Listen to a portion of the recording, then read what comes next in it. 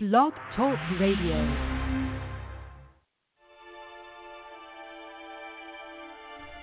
Challenging, thought-provoking, insightful. This is God in Country, the collision of faith and politics, hosted by nationally known speaker, Reverend Dr. Sean Michael Greener. Not your typical Rev. Dr. Sean is a proud military veteran, former law enforcement officer, and founder of the internationally regarded Executive Protection Team. Through counseling, elite life coaching, and national speaking, this ninja pastor tells it like it is. This series is biblically and politically engaged with the pedal to the metal. With today's edition of God in Country, here is host and author of the acclaimed yet controversial book, Excellence Killed the Church: How Mediocrity is Destroying America, Dr. Sean Michael Greener.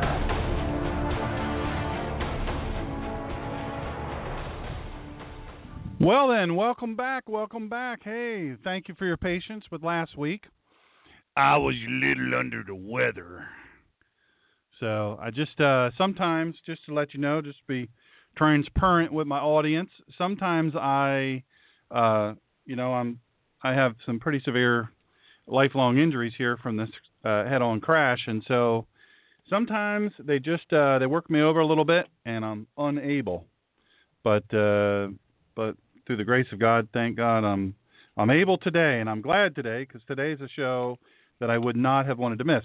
Hey, listen, by the way, I hope that those of you who listen, because apparently a fairly large amount, listened last week to the message. It was actually a replay of a live message that I preached.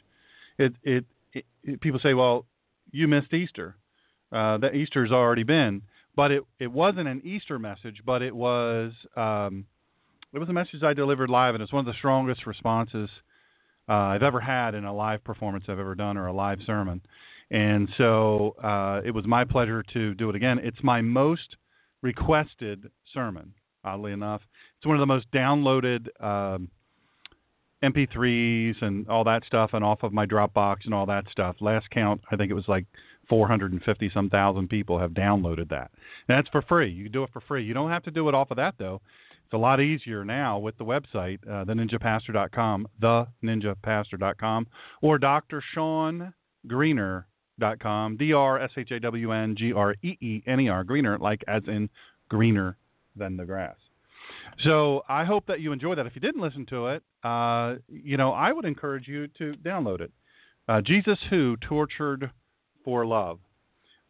It's very difficult for me to get through that message without crying, let alone tearing up. It is a very difficult message for me to deliver, and it's a pretty darn powerful message. We have a caller already from the 818 area code. If you're calling, let me see here. I don't know. That is not our guest. So let us just see. Let's see who this is. As you know, it can go good or it can go really bad. And I've got some really crazy people following me now. And so I am very, very careful about who I bring on death threats, the whole bit. It's kind of nuts. That said, it is what it is. I mean, this is the world we live in now. You know what I mean? If you espouse a certain principle, you're going to have people that seek to trip you up.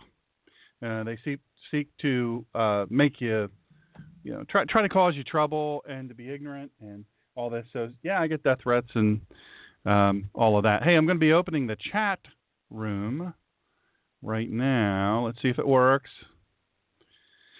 So anyway, so I sent you a text message, and I'm trying to determine who you are by our back channels. So if you would like to check your phone and let me know who you are, who this is calling in, I will not bring you on until I know who you are, because I do not recognize your number. So today is the day. The Ninja Pastor is coming at you with, should Christians be wimpy pacifists? Should Christians even be willing to defend your life? Should we? Should we be wimpy pacifists? The subtitle of today's show is "Don't Make Me Kill You," and it's just one of those things that people look. Christians among any of the groups are good people for the most part, but we can have our jacked up folks too. And then just like any other group of people, sometimes they just don't know. They just don't know who they are. I guess I should put it this way: we just don't know who they are. They don't know what Scripture is. They twist in the wind, and they fall for everything. And they're not willing. A lot of Christians are not willing to invest the time in Scripture. But what they will believe is a meme that says something that they want to believe, that they think makes sense. Welcome to Northern Ohio, by the way. Good to have you. It's an honor to have you every week. So we're glad to have you. All that said to say this, that you've got to study Scripture. Obviously I'm Reverend Dr. Sean, so I'm that guy. So I'm the type of guy who I just really believe, look, you got to study it. If you're going to claim it, if you're going to claim to be a Christian, then let's learn all you can about what it means to be a Christian. Just like when I talk about Islam. I'm not talking out my rear end about Islam. I'm considered to be a nationally known, actually internationally known now, expert on Islam. I'm completing another doctorate. This one is a doctorate of divinity. And I spend a lot of time studying and researching Islam, not just from other Christian writers, but mostly, I'll tell you, from Muslims themselves and their own writings and recordings and things like that. You say, well, you're only picking and choosing. No, I'm using their holy book. Their holy books, actually. So I'm going to encourage you today. This is going to be an encouragement session for you, but it's also going to be some powerful information that I don't think that you can. I don't know. I mean, you could try to poke holes in it if you want to. But this is a message after our look. We have special guests today. I'm going to tell you about who they are in a second. This is going to be a powerful message directly from Scripture. And I'm going to give you not only an impenetrable foundation for personal sovereignty, but also from national sovereignty. But you know what? Hey, if we don't even know what we stand for faith-wise, we have to have some sovereignty faith-wise. We have faith sovereignty. We've got to have that. All right, so the duty of the government to protect and preserve lives of citizens. How is that being eroded really on a daily basis? How's it being eroded? The police aren't policing. God bless them. I was one. It's a very difficult job. Every day it's more difficult. Our military are being punished for humane acts, saving people's lives, protecting a kid, a boy from being welcome to upstate New York, by the way. Welcome to Florida, Alabama. I love how Alabama listen. Let's see here what we got. We got some people in all over. That's pretty cool. It's this new thing I can look at as people log in. And then, of course, we have chat. Chat is open now. We've got two of our great people great listeners over in chat. But you've got your military saves the life of a little kid who's being raped, and by a dude, by the way, and Muslim, because you're allowed to do that. If you're a Muslim, you can do that. And so he saves the kid's life and keeps him safe, and then lays a thump on the bad guy, and he's in trouble. He's going to get kicked out of the military and be charged with some crimes, and it's ridiculous. But you've got illegal alien criminals in safe zones. You've got transsexuals or men in dresses. They don't even have to be transsexuals, really. You've got rampant abortion, but you've got transsexuals. The world, this is James Woods. The world is fighting Islamic terrorism, starvation, and disease, but Democrats are fighting for men to pee in the ladies' room. It's insanity. That's what we've got going on in restrooms now. It's absolutely ridiculous. And we're talking about it. It's asinine. I can't believe we're actually talking about it. But we have to, because if we don't talk about it, they'll depend. Now, what do we have here? We have Bruce Springsteen. He has bailed. He's put people out of work because he had people really go on the line for a lot of stuff for his concert in North Carolina, and they call it an anti-LGBT X bill, but it's not an anti-LGBTX bill. It's a bill that says, read the bill. Go on there and type it up, read the bill. You'll see it's not an anti-LGBTX bill. It is a bill that says, look, if you're a dude at birth, you can't go in my daughter's bathroom. If you're a woman at birth, you can't go in my son's bathroom. You can't do it. And you know what? I'm not a kid, but I don't want you in there with me either. Am I afraid of you? No. But it's no business. But the government is telling you, oh, no, you've got to do this.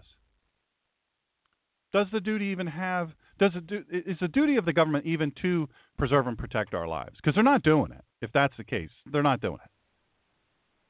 The government does control our bodies. Hey, think about it. Vaccines, they tell you, look, wherever you stand on the vaccine deal, well, whatever side. I mean, I have people that are close to me that are very pro-vaccine, and I have other people who are very close to me, who I love and respect very much as well, and they are anti-vaccine. So you've got vaccines. They're going to stick a needle in you if they want to. Illegal suicide. Punishment for what I ingest. Now, I want to say this. I don't want to gloss over illegal suicide. But I need you to understand that, and people give me a lot of grief. The Christians, they give me a lot of grief because they say, what are you, pro-pot? I think, you know what? I don't understand how alcohol is illegal or is legal and causes all the problems that it does. And marijuana, if you wanted to grow it in your kitchen or your backyard or whatever, that's illegal. It doesn't make sense to me. Am I saying I want to, although I have a prescription for it, I don't take it, but I have a prescription for it. I don't understand how you can make that illegal. Doesn't make any sense. For what I ingest, the food, the drugs, the things like that. Come on. But you want to tell me I can't drink a certain amount of soda or pop to my folks in Ohio, in Minnesota.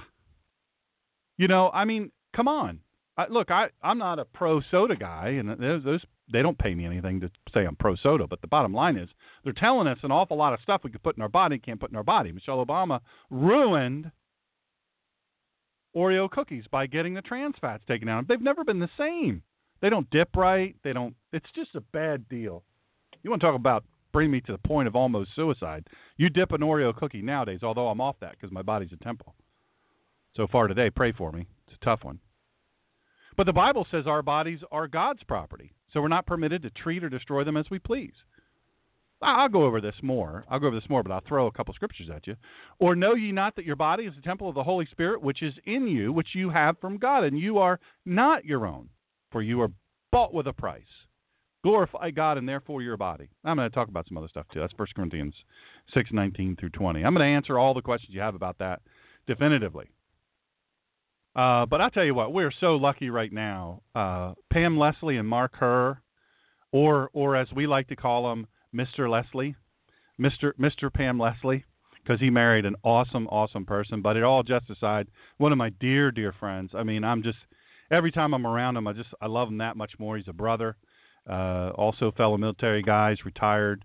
But he and Pam and Michelle and so many people, Bill, and just such a hold on a second. I just had a listener send me a message. This is an urgent message. Do not make the mistake. I'm going to put this out there, and this is a deal breaker. I wouldn't give you bad information. That this is important, so you might want to get a pen or a pencil or something like that. I'm going to tell you, you do not want to get the fake Oreos, the pretend Oreos. Don't mess with those. Don't mess with those. Just go ahead and go to the straight Oreos, double stuff.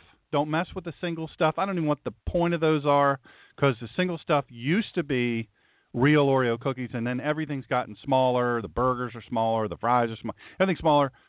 Get the double stuff. Get the real ones. Don't mess around with the fake ones, please. Whatever you do, don't let me see you. I'll do an intervention. I will do an intervention if I see you with pretend Oreo cookies like the imitation ones. I'll stop you, and I won't even eat them for you. That's how bad they are. You want real ones, but the trans fats are gone from them, so they don't dip right. They don't taste right. It's just a mess. It's a mess. But we are so excited to have Pam. Is Mark with you, Pam? Yes, he's right here. Double bonus. I'm going to eat some fake Oreos. No, don't do it. Don't do it. My gosh, how can I warn these people? I'm trying to save them from trouble, but but Pam and Mark, they just are laying it all on the line. You guys hear me talk about Center for Self-Governance all the time, right? You guys always hear that. Well, look, audience, these people live it. They live it. They breathe it. Everything they do is their faith, family, Center for Self-Governance. And I'll tell you what, it is just amazing to me what they do. And I always worry about them because they kill themselves. I mean, they're burning the candle at both ends and in the middle with a blowtorch. They are really, really giving it all they have.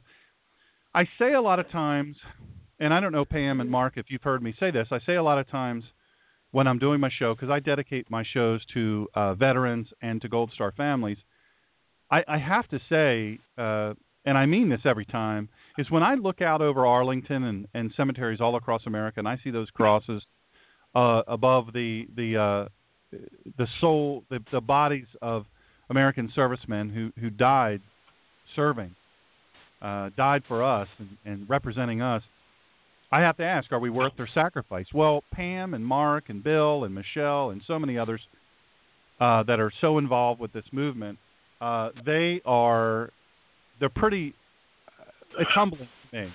So I would even add them to the list. Are you worth their sacrifice? Pam and Michelle and Bill and Mark's. I see what they go through. I mean, Mark stays with us when he comes and does his Delaware tour. And I think 6 or 8 weeks he'll be back.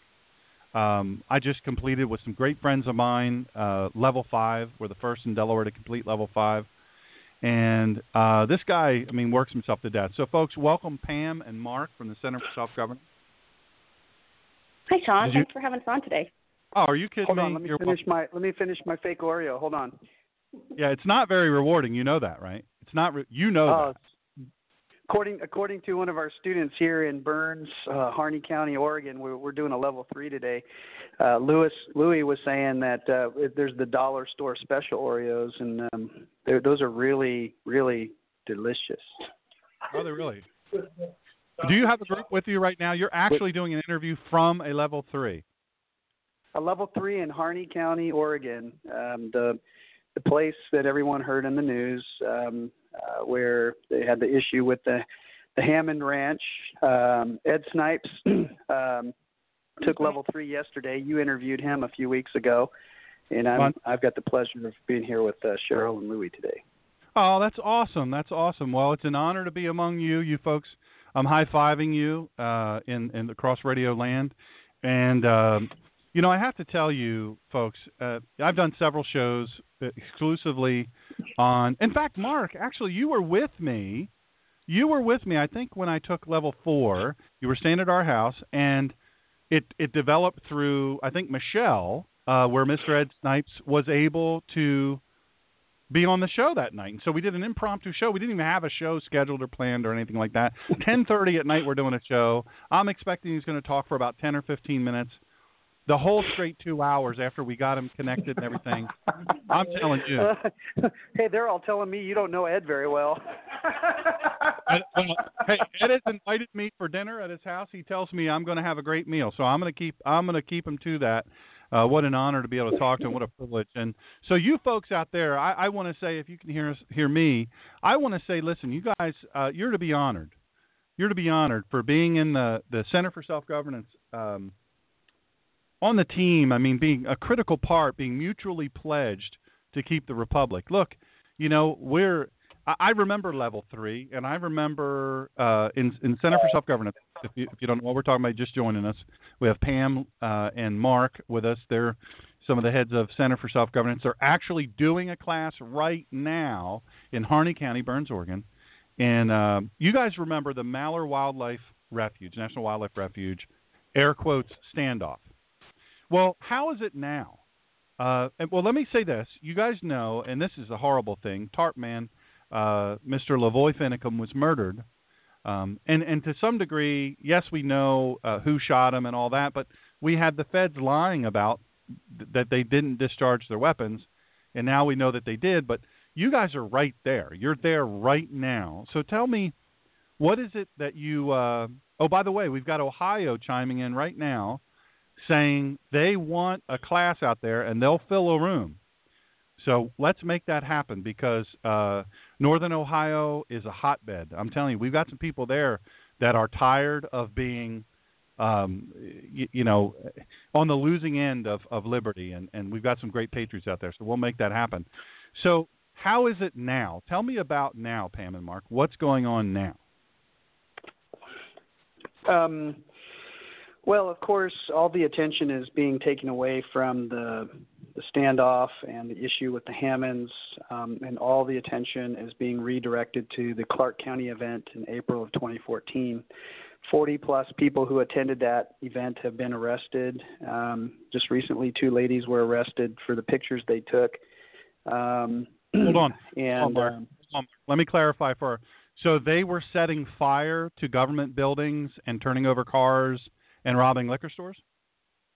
Is that what the 40 people were doing? Yes, very, very much. Just like Baltimore and Ferguson, yes. They were destroying CVS's and other people's stores and breaking people's cars and actually, killing each other. Yeah, it's just that bad.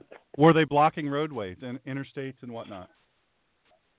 Oh, yes, just like in St. Louis, where they were getting in front of the highway as people were going home from work and putting their banners, spitting on their windshields, and doing all those things, yes. Well, they sound like dangerous people. So what did they pin them with? What did they actually charge them with? Why are they been taken into custody? What's up with this? Well, the original charges out here in Oregon were related to obstructing federal agents from accomplishing their jobs, but those charges doesn't look like they're going to actually take place here in Oregon. Everything is centered around what happened in April of 2014 in Clark County, Nevada. Federal government eventually had to retreat. 327 cows were returned to the Bundys. There's a lot of details in between that, but the bottom line is the indictment states that they were inciting violence. They were armed and they were making physical threats to the federal agents. The federal agents feared for their lives and for the sake of public safety decided to retreat. That's the bottom line. That's interesting because I don't remember them getting arrested then when they were right there. That's a long time ago. So what happened? What happened here? Well, why now? So the main issue is that the federal government retreated, and you can't. If you're going to be an effective government, then you have to be able to carry out force. And so they ended up deciding to retreat. The cows were returned, and Malheur County was the excuse in order to enforce that action. So when Cliven Bundy flew to Portland, he left his jurisdiction of Clark County. When Ammon and Ryan Bundy left Clark County, they left their jurisdiction. Even though they might have been invited to help with the Hammonds, they weren't invited to do the other activities. This opened the door to the federal agents to take the actions that they did. And so the real objective here is to deal with the overthrow. I would say that's the incorrect language. The real issue is that they got the federal government to retreat for the first time in U.S. history. That's a big deal, and that can't – I mean, from their standpoint, you can't let that stand. So the bigger issue is if the citizens learn the system and they understand how to control the system, they might be able to make the federal government retreat in other matters. And I think that's, understandably from the federal agents' perspective, if they can't carry out their jobs because the citizens are effectively getting them to retreat every time, then how are they going to actually make any enforcement and so on and so forth. So I understand from their perspective, but the bottom line is this is the main issue is the federal government retreated in April. Now your county standoff was the tool in order to carry out that enforcement. So power and control. The thing is, the government really wants us to believe that it has the power, right? It has the power. Of course, it's the elephant in the chain. We're chained, and we really think that we can't do anything because the government, has all the power. What's the problem with that? It's alive. Well, there's a huge problem with that. When the American people think like an elephant, they have two choices. They think either power originates in the chain and the handler, and so they end up like a North Korean in slavery or submission, or they end up like some of the other citizens who try to break the chain, and they end up in an anarchical situation where they try to stomp on the handlers. This is the kind of problem you saw at Clark County. There was two individuals on the citizen side who had one of them had his weapon pointed at the federal agents. Well, what happens if that citizen decides to shoot some of those federal agents, break the chain? Well, those federal agents, they were all very well armed. They start shooting. Well, all the people that were in the basin, there was 4 people with guns in the basement and the basin underneath the bridges there. Well, there's 246 people in the video. Well, what do you think is going to happen to the 246 people? So it's just not a healthy circumstance. And so power and control have to be separated in the American people's minds. If I think Kim Jong-un or President Obama have all the power, then I'm going to, like Louis was telling me this morning, one of his friends was like, why even bother? Why even get involved? He doesn't even realize he's already acting like a North Korean by saying that. He's already abdicating his control of this Republican system. The American people in each of your counties, for whoever's listening, you need to learn your system. Today in Harney County, we just discovered something called the Person in the Name of Land Conservation and Development Commission. This person has tremendous control over the monuments, the refuges, etc. The things that are happening to the Hammonds are because of that entity. That entity is considered a person. It owns its own rights. It performs its own duties. It's a legal entity. It can perform duties on a daily basis. And the people of Oregon don't even know that it exists. And so they don't have any control over it because they don't control the meaning of the words in Title 197 of the Oregon Revised Statutes.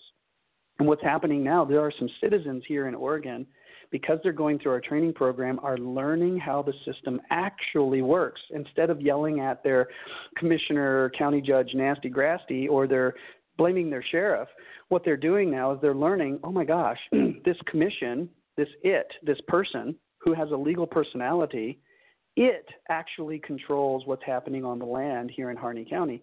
Matter of fact, when you do more research, you find out the representative who sits on the commission represents 7 or 8 different counties, but doesn't actually probably live in Harney County themselves. And they made it so that the commission is population-based representation. Hold on, this is about land. How come it's not land-based representation? Harney County is one of the largest counties in Oregon. Why are there 8 counties represented by one person who probably doesn't even live in any of those counties and is appointed by the governor of the state of Oregon? These are the kind of questions the citizens of Oregon should be asking. The Hammonds themselves and the neighbors of the Hammonds and the citizens of Harney County, they're the ones responsible for confining this it. I mean, it's like Frankenstein, Sean. This Land Conservation and Development Commission is literally in the state law. We read it, right, Cheryl? It is a person defined by the state legislature. So understanding the difference between control and power are important. It is alive. It has tremendous control. The legislature gave it to them. The citizens of Harney County, if they want to control their republic, they're the ones who need to define what is a person and what's not. It's that simple. Wow. And that's, I got to tell you, folks, that's really the hardcore. Did I just stump you, Sean? No, you did not. You did not. Okay. You did not stump me. Better get that out. I'm going to celebrate with an Oreo cookie. Oh, a fake Oreo. That's even worse. From the dollar store. From the dollar store. I'm pro dollar store, though. I got to tell you, but it makes you wonder, how do they sell that stuff for $1? I'm pro dollar store, too. Yeah. As long as they're not fake Oreos. Yeah. So, in a Republican form of government, the power originates with God, not the government. So, tell me, look, you've got a class there. This is level 3, I guess you have. So, they're really starting to get a picture. It was all kind of, I thought my head was going to explode in the 5 times I took level 1 because I'm pretty stupid. I had to take level 1 a bunch of times, but I wanted to actually take it a bunch of times because I really knew that that's the foundational thing. But look, by now, level 3, I remember my head was starting to not explode so much every time. But by level 4, all of a sudden, it's all coming together. Really, at the end of level 3, it's all coming together, and then the real stuff starts to happen. By the way, we have a guy, just since we've been on the line now, great guy in Ohio. He is actually working on getting commitments from people. He's going to make arrangements for where to have it and all this stuff. So listen, it's going to happen. We're going to redeem Ohio for self-governance. I'm going to tell you right now. So will only come unless they serve fake Oreos. I can tell you right now, my buddy Steve serves nothing fake. So you get authentic or you get nothing. He's a true patriot. So we'll then it better be double filled. Oh, there's no sense. Look, I've said you cannot use a fake Oreo. You can't do it. It's just not worth it. He calls it a faux Rio.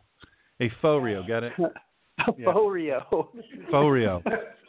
So let me ask you this. I want to ask you this just because it's so important to me. Look, we hear a couple of things that you said this, and I was moved by it. I'll confess, I was really moved by it. You know, I've always believed we have to preserve the sacred fires of liberty, and that it's been entrusted to us, the people, not the government. I've understood all that, and I've worked for it. I've put my life on the line in the military and as a police officer and all those things. But when I hear people say things, I used to say this: Washington is broken. Grassroots. We need a grassroots movement to fix Washington because Washington is broken. Of course, you know, we're parroting politicians, even conservative politicians. So tell me what you think of when you hear grassroots and Washington is broken. What does that make you think? What does that make you feel? Or Pam, the family. It makes me grieve for the United States. First of all, grassroots are very shallow, and they go away with the heat and the cold of the seasons. They're easily trampled underfoot. And the architects of the United States didn't view the American people as grass, easily trampled underfoot and with shallow roots. They actually looked at us as trees of liberty with deep tap roots that could withstand the storms and provide the shade, and do all the things that are necessary that trees do. But metaphorically, we kind of misuse that word grassroots. I don't see the American people that way anymore. I see them as misled by the governors, misinformed about their form of government, and not properly trained in their system, because they do have the capacity. I'm sitting here with Cheryl and Louis Smith. They absolutely have the capacity if someone would sit down with them and show them the system. They totally, and I think it makes me angry when I think of governors who think more highly of themselves, that the grassroots aren't smart enough to understand the system, or they don't know enough about the issue to be able to make an informed decision. That really infuriates me. Washington is broken. No, the American people are broken. The American people don't know their system, and because they don't know the system, they're so busy pressing the stewardess button, asking for their peanuts while the plane is crashing. What we need to do is get the American citizens to learn the system so they can fix the aircraft and stop it from crashing. It hasn't crashed yet. And I could say with some authority now, the governors know what they're doing very well, right? And so it's the American people who are broken. And we simply need to spend our time with each other, learning our system, and recovering our republic, restabilizing it. It depends on our intelligence, and its destiny is in our hands. So that's what I think of when I think of grassroots and Washington's broken. How many people where you are right now, the class you're teaching right now, are women? How many people are what? Women, females. You know, there's 57 genders now, so I'm a little bit confused. Yeah, I don't even know. I'm going to talk about that in a little bit, but, you know, LGBTX. I'm told I have to add the X. No, there's 2 men and 2 women here. Awesome. So 50-50. What I know is, and I can't remember where I heard this. I'll have to search real hard to remember where I heard this. You know, fathers will die for their children. Mothers will kill for them. And I'll tell you what, women are a big part of this movement, a big part. And, there's a famous saying, and I don't know who said it, but if mama ain't happy, ain't nobody going to be happy. Yeah, that's the truth. That is the truth. The guys in the class are all laughing. Yeah, you know, we all know it's the truth. Yeah, we all know it's true. Hey, let me ask you this really quick. I don't know how much time you have, but I know you're in the middle of something there, and we're very, very blessed that you both would join us, and the whole class would join us. The Collision of Faith and Politics. Hey, every Monday at 4, and we of course preach a sermon 4 o'clock Eastern Standard Time, and 5:30 on Sundays for 1 hour. We preach a commercial-free sermon every week. So we're glad to have you join us. There are really only two languages, and then you told me that. There's God's language and there's its language, government's language. Can you just tell the audience what the difference between those two languages is? God's language and its language, or the government. We use it as a name for the government, but ultimately, it's it. The difference between the two languages, God's language and it. The difference between the language of liberty and the language of captivity is just that. When you speak, the words you speak either produce liberty or they produce captivity. And you can't produce anything else with your words. It either results in liberty or it results in captivity. So the words we speak matter. And whatever's in your heart, that's the language you're going to speak. So the people here in Harney County got to witness whatever was in Commissioner Grasty's heart. That's what comes out of the mouth. Can't hold it back. And so the results were captivity. The FBI was invited in, and they created a barrier around the county municipal building, and it literally looked like, when you looked at the pictures, it looked like something out of Russia, right? You've got the castle, you've got the soldiers around the castle, and then you have all the people, and it was a gray day. And all I could think of was when I was in Poland, people were so drunk on freedom in Poland. I mean, there were people having sex in the park and smoking weed and doing all these. I mean, they were just so drunk on freedom. But the buildings themselves, it stood in such stark contrast. And even now, the people of Poland, they want to go back because they don't know what to do with so much freedom. Too much, it's out of control. So they both have the same result. You might think of captivity as, I've got a bad governor like Grasty, and so that's captivity. Well, no, you can have so much freedom like you do in the state of Colorado, right, with all the drugs and so on and so forth, that the citizens don't even realize that their state government is being pulled out from underneath them. And they got to feel it with the Trump, Cruz delegate things, right? Everyone was so high back in October, they didn't even realize the rule had already been made 6 months ago. So they were 6 months and $1 short, right? So captivity and liberty have two distinct flavors. The language you speak is the destiny you're speaking.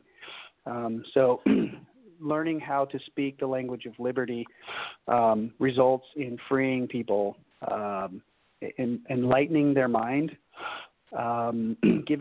empowering them to take actions on their own. I was at lunch with the folks today, and it was just great because we were sitting there gaming and planning. What do we do with this called LCDC in Oregon State? It's the reason the Hammonds are going through the crap they're going through. It's the reason why Harney County and the government were acting the way they are. It's the entire reason why the Malheur the Harney County sheriffs and the Oregon State Police and the FBI were coordinated together to trap those guys on their way to John Day. It's wasn't that empowering and enlightening and exciting? That was the language of liberty for the folks here at the lunch table today. Captivity, however, sounds like we can't do it. It's impossible. Don't have time. Right? Let's wait till the fall. Or even, you know what? You can't beat City Hall. Why fight them? That's the language of captivity. That's captive thinking. That's the elephant in the chain. And Sean won't let me eat fake Oreos. No, I will not. The language of captivity, brother. People you love, you don't let them eat fake Oreos. The language of captivity. You got to admit it. I'm calling for an intervention right here. Amen. Let me ask you this really quick because I know time is short, but I hear that there's some things happening there at the refuge. There's some renovation going on. There's some replacement of some things. Can you bring me up to date on that? What's happening there? Let me introduce you to Louis Smith.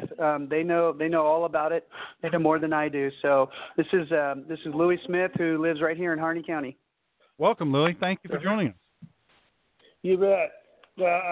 They don't let us out there no more, so we can't see what's going on. But I've been told that they're taking their renovation is that they're remodeling the whole dang place, basically changing the toilets out, the carpet, all this other stuff, and it's like sanitizing it because there's somebody polluted the place. And the reality is that they see an open door to spend a lot more money than they need to, just like the government usually does. And blaming the Bundys. Well, I've talked to people who were unable to come on the radio who were there, and they showed me photographs of it during when all this was going on, and it was pristine. In fact, it looked better when they left than when they got it. Well, when I was out. I used to go out there. I hauled hay out to the horse out there, and visited and spent quite a few time out there.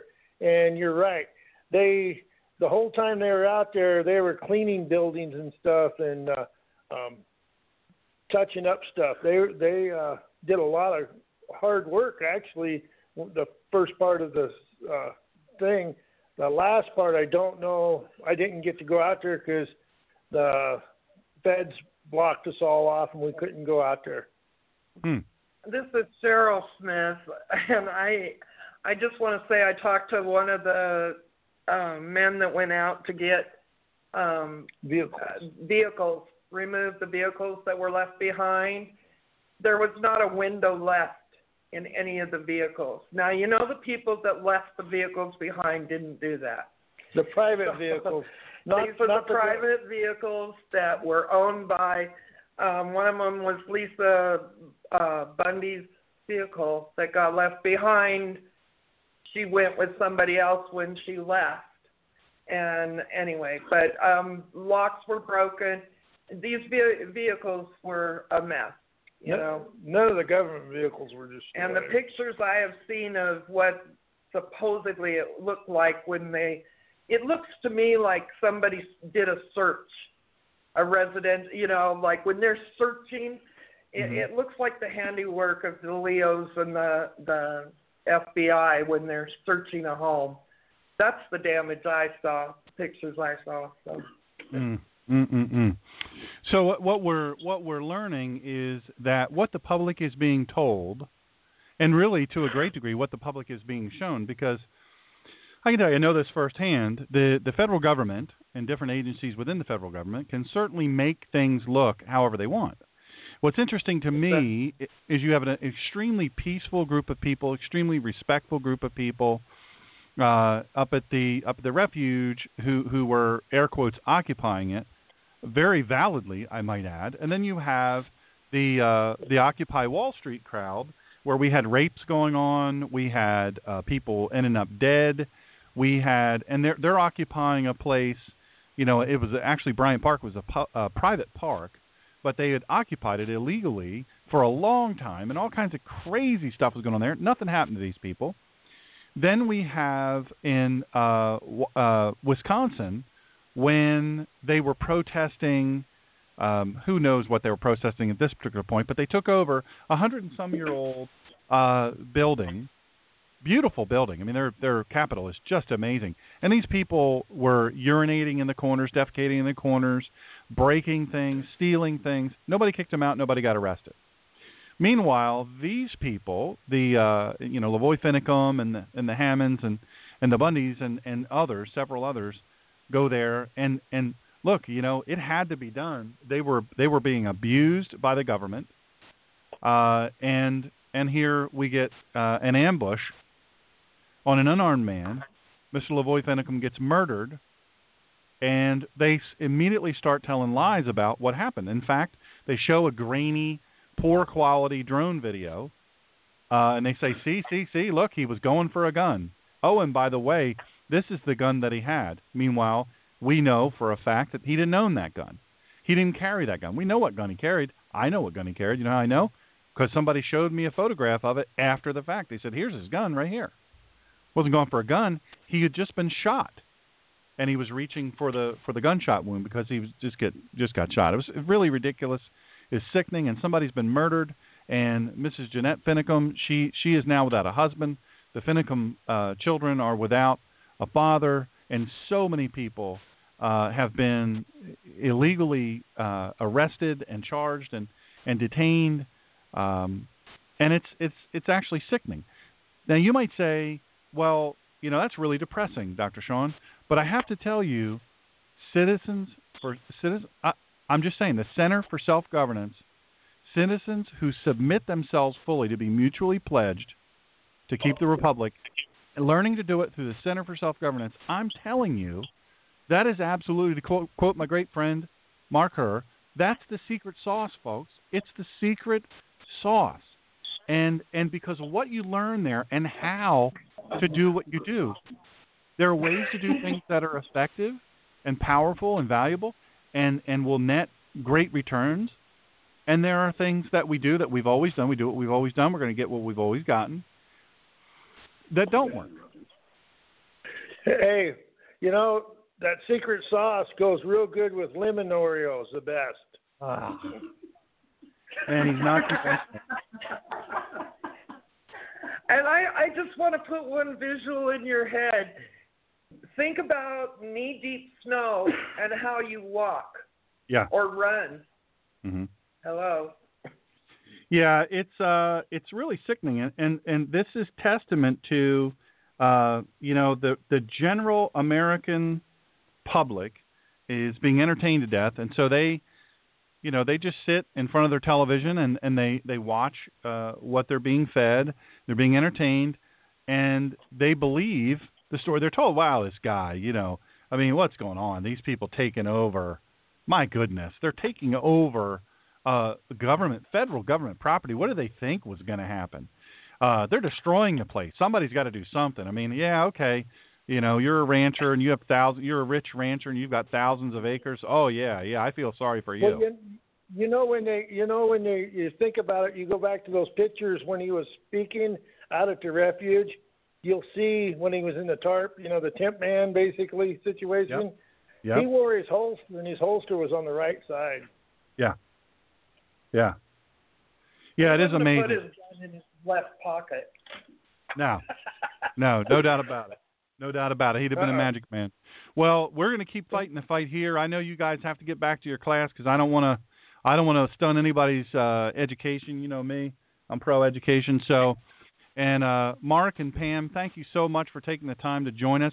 We believe now at this point in the show we can get 12 people, at least 12 people to commit, and we have a facility that will seat 70 to 80 in Ohio, northern Ohio. So we are on it. These folks are getting some stuff.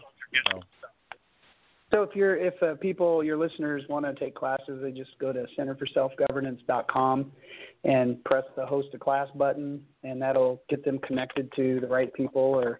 Or Sean, you can connect your fellow in Ohio directly with Michelle, and you can also follow us on Facebook. We don't have anything hidden anyway, so we're already watched as it is. We know that. So just check us out at Facebook. Same thing, Center for Self-Governance. No doubt. Hey, man, take care of yourself. Be well. All of you there, thank you so much for joining us today. It's an honor to have you.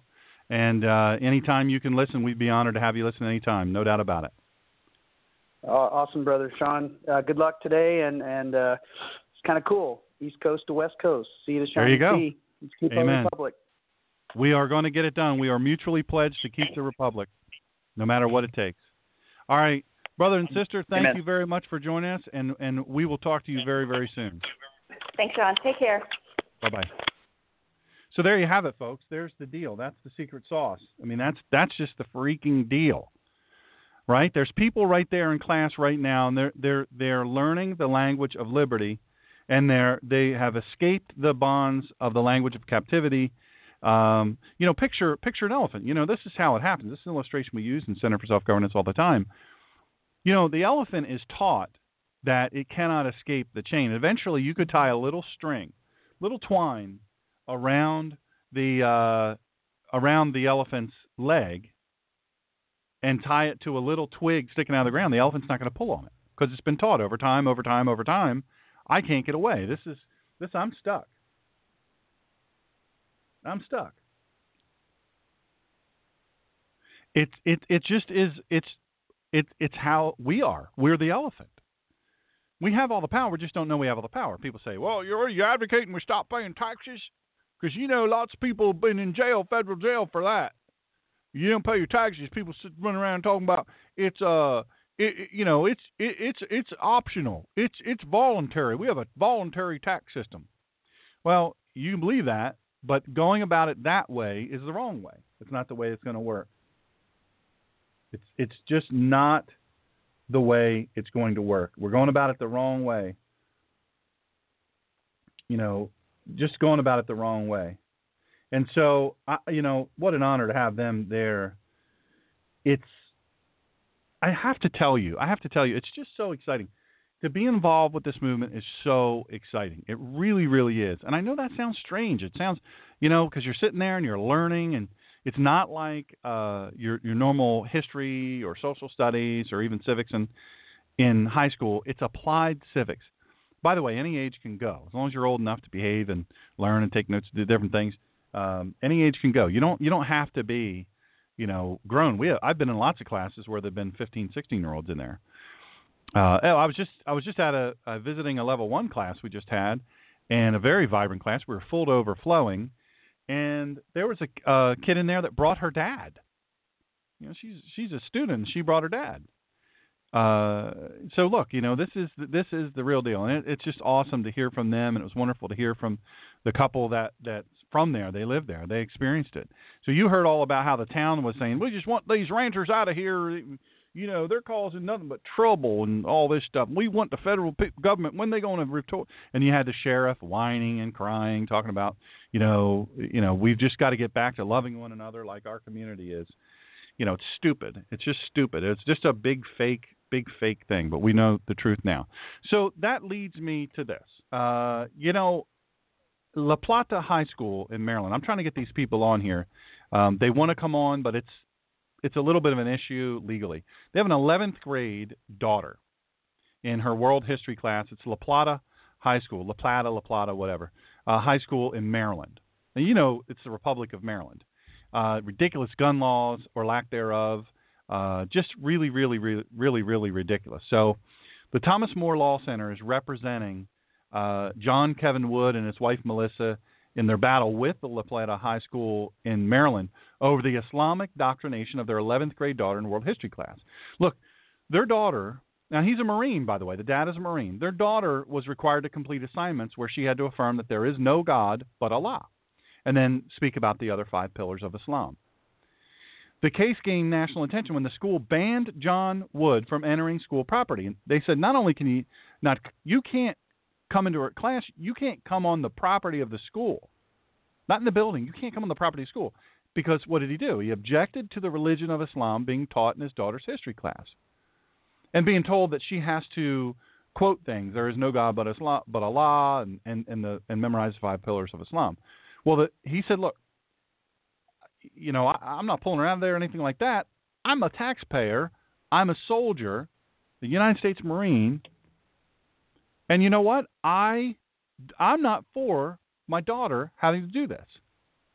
Give her an alternate assignment. Make her do something different than this, because this isn't something she's not going to do. School refused. And by the way, Mr. Wood, former Marine, there's no former Marine. Once a Marine, always a Marine. He served in Operation Desert Shield and Desert Storm. He lost a lot of friends in that. Saw firsthand the destruction caused in the name of Allah. And he knows what I know, and many of you know. Islam is not a religion of peace. And he wouldn't budge from this, and I don't blame him. So, and Thomas More Law Center is based in Ann Arbor, Michigan, by the way. And they're helping out. They have senior trial counsel Aaron Mercino, and then Maryland attorney Michael Smith. He's of the Smith Appellate Law Firm. They're representing the Wood family, and thank God. Thank God. So how did all this happen? You want to say the government, they have total control and all of this. There's just nothing to do against them. Well, here's how he found out. He discovered that his daughter, this is John Wood, and this is in October of 2014, was forced to repeat the religious tenets of Islam as part of her world history class. Not read them and study them so that she could know about them, but repeat them and quote them and chant them. She was required to write how the Prophet Muhammad was visited by the angel Gabriel and preach that there's only one true God, who is Allah. The assignment, in that assignment, they made her write that Muhammad is the messenger of Allah and that the Quran is the holy text. Now, they also, in this assignment, I know this is making you mad. I'm hearing from all kinds of people here that it's really, really making people mad. Well, you know what? This is why. And, okay, we've got someone who, let's see, text me if it's an 802 number that you're calling from. I think I know who this is. But someone had a conversation with Carol Bundy today, and they want to relate that to us, which is related to what we were talking about before. So let's see here. Let me pull up. We got a bunch of activity. Okay, that is her. Dear friend of mine, we're going to bring her on. No curse words, you wild woman. No swear words. Don't threaten anybody. Now, she's tough, man. You want to talk about a fighter for liberty. As soon as I finish this, I'm going to bring you on, so get prepared. Take you a drink. We're so lucky today. Listen, none of this was planned. So anyway, so here's what happened. This is what the assignment required her to do. It required her to affirm that Allah is the same God that is worshipped in Christianity and Judaism, which is not, and that the Quran is the word of Allah revealed to Muhammad in the same way that Jews and Christians believe Torah and the Gospels were revealed to Moses and the New Testament writers. The assignment also forced young women, such as the Wood's daughter, to fill in the following sentences. They had to write this. Men are the managers of the affairs of women, and righteous women are therefore obedient. Let me say this again. She had to write this as though it were true. The women. These are, 17-year-old, high school students. This is what they had to write. Men are the managers of the affairs of women, and righteous women are therefore obedient. Can you imagine? Can you imagine? How mad will you be? Would you just be fine with that? Come on, you wouldn't be fine with that. I'm hearing about people, my phone is blowing up, people that have my thing, they're saying, I would lose it. I would lose it. Well, what's the best way to go about it? Well, this is what John Wood did. He discovered the Islamic propaganda and indoctrination. He was rightfully outraged, of course. And that evening, he tried to contact the school by phone to voice his objections. Because, look, we're taxpayers. So, look, he was there. He was there. Also, amazingly, he was on 9/11. He responded to. He was a firefighter, and he responded to the Pentagon on 9/11. And he said, "Look, you're not going to indoctrinate my daughter. No way." So the next day, Wood had a phone conversation with La Plata vice principal where he reiterated his objections to his daughter being indoctrinated into the religion of Islam. The vice principal said, "Look, your daughter, she's a high school junior. She's got college hopes. She's going to receive zeros on all of her assignments on Islam if she doesn't complete them." He asked how, by the way, I contacted the school and they refused to be on. He asked how the religion of Islam could be taught when schools are prohibited from teaching the religion of Christianity. By the way, remember, I teach the following thing. You ready for this? I teach the following thing, and that is this. Islam is not a religion. It's a religious, political, and military. Remember, go to theninjapastor.com, go to the blog section, drive down to where we had William Federer on. Had a whole show about it. Absolutely powerful. And I've talked lots of other times, but that one is one that's really succinct and it just nails it down. But it's religious, political, and military. And they start off religious so that you can get the freedoms. They start off religious, and then they become political once they gain enough numbers and influence, and then they become military.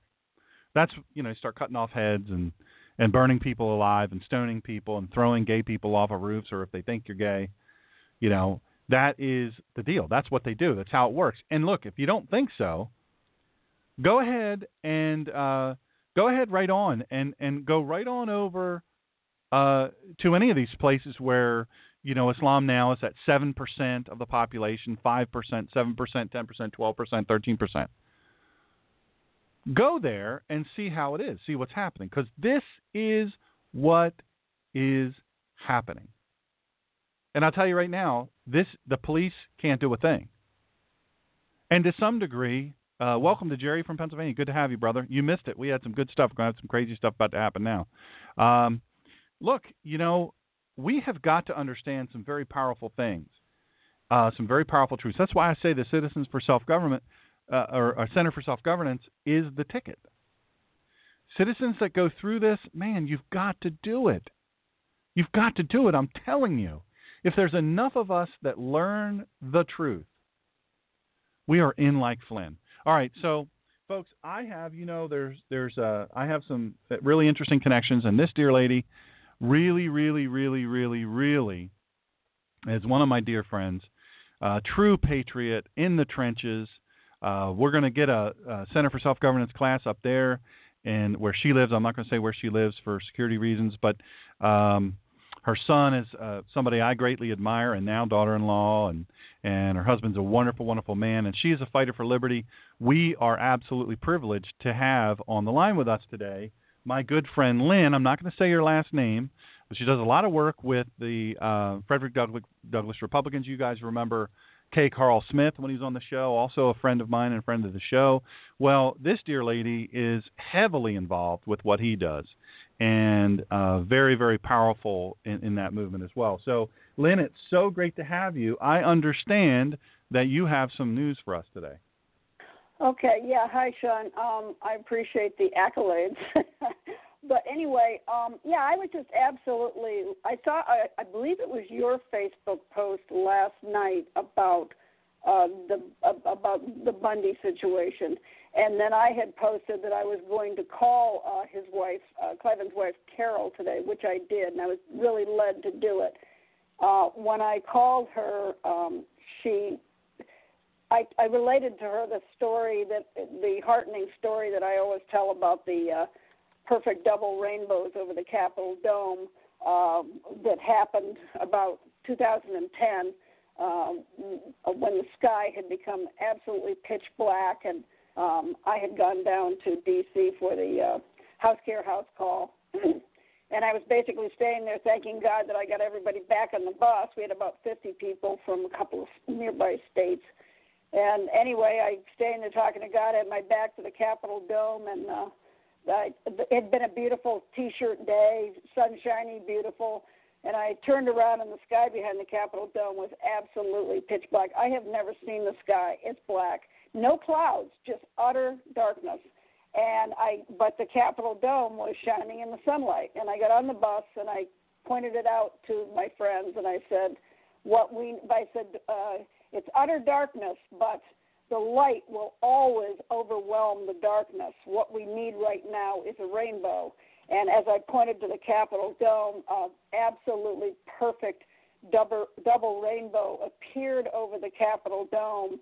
And when we took pictures of it as we drove off, and to me it was just as powerful as the promise that God made to Noah.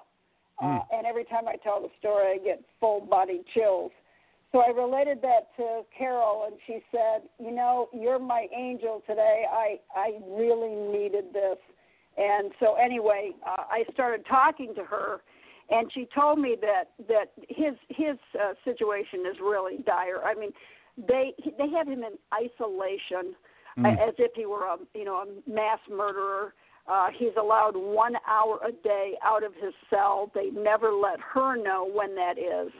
And I really want people to, if you go to her Facebook page, Bundy Ranch, there's a place to donate, which I did today, and I really am going to make it my mission. When they were out there, he's fighting for us. He's in there because of us. I mean, to me, he's a St. Paul figure in prison. I mean, he's suffering for us, and so are his sons. And when it was all, in the news and everybody was all fired up about it, they had a lot of press, a lot of attention. Now that he's gone to prison, there's almost nothing being said, almost nothing happening in his behalf. I know that Larry Klayman, who's a very dear friend of a very dear friend of mine, who I won't mention, has taken on the case. But we need other patriot lawyers to get in there and help these people. I wouldn't surprise me, and I've said this to you before, Sean, it wouldn't surprise me if, suddenly he has committed suicide. I mean, Right. It's very, very urgent that we get the light shined once again on the Bundys, who are now in prison because they are fighting for their rights in their country. And I just knew that was. Oh, and so I'm in the middle of talking to her, and all of a sudden she says, "It's my husband calling me. Can I take this?" And I said, "Of course, take it." I mean, that was a miracle to me. I mean, what are the chances he gets 1 hour a day, and that he was going to call right when I had now, I helped to fill her up with some hope. And I said, pray Psalm 91. I mean, I will say it until the day I die. The people in this country, God has promised in Psalm 91, he has promised, if you pray Psalm 91, if we all pray Psalm 91, it is his promise of protection, a promise. And I tailor it, I make it today. Like I'll say, instead of, we should not fear the slings or the arrows that fly by night, I say we will not be afraid of the terrorists because the Lord our God will seek them out and destroy them. And when we get to the last part, which is always my favorite, and I've said this ever since our son was in Afghanistan, and there were a couple of major miracles that happened when he was there and should have been killed. I prayed, that's when I started Pray Psalm 91. So it's been 6 years that every single night without fail, I pray Psalm 91 for God's beloved daughter, America. And my favorite part is the end where he says, because they have loved me, God said, therefore I will deliver them. I will set them securely on high because they have known my name. I will them and honor them. And that's the promise. It doesn't get any better than that. That's what we need to do. We need to pray Psalm 91 every single day.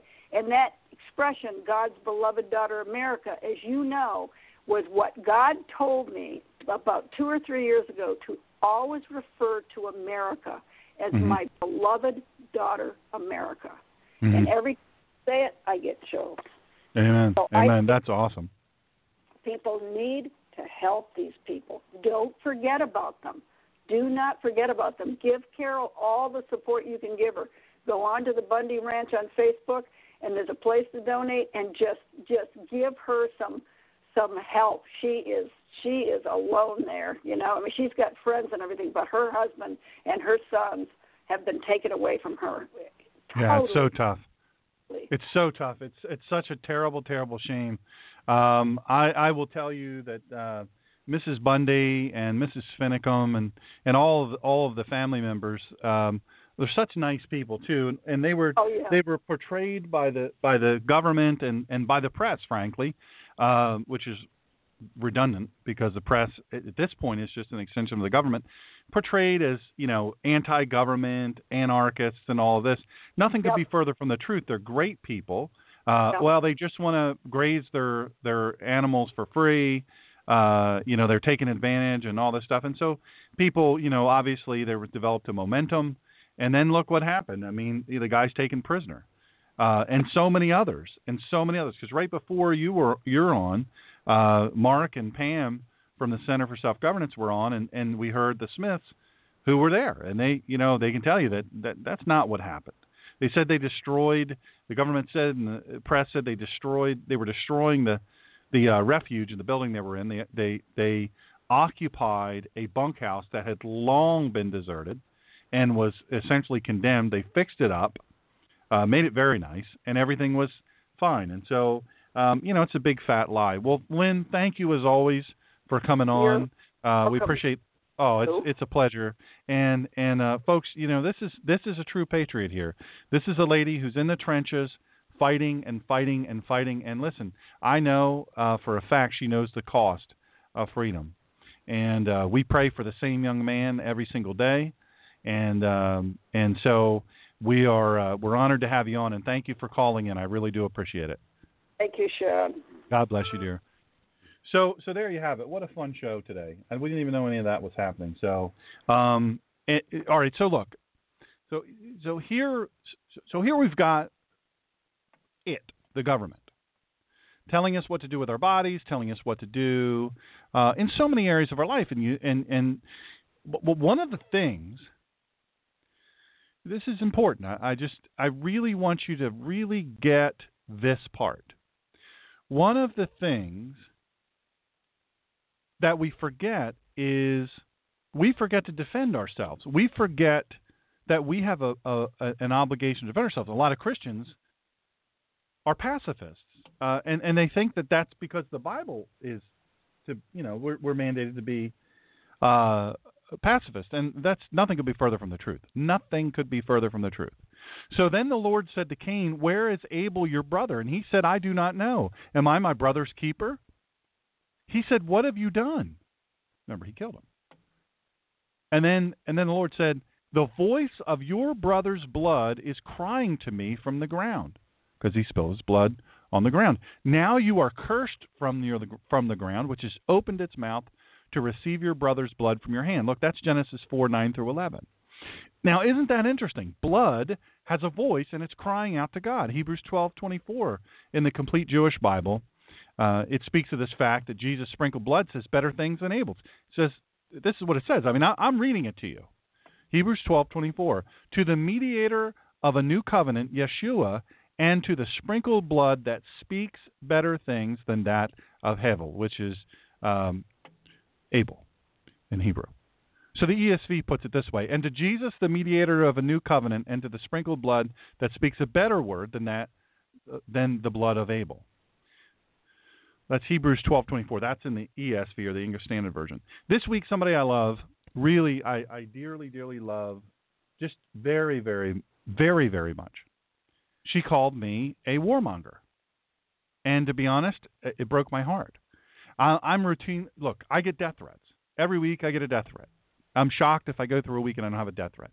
I'm shocked if there aren't, like on Sunday we had somebody trying to hack the chat box here, the chat room. And so, I mean, this crazy stuff happens all the time. I have people try to crash my website. It's just nuts. It's just absolutely nuts. So I'm used to being called a hater. In social media, I'm called a hater all the time.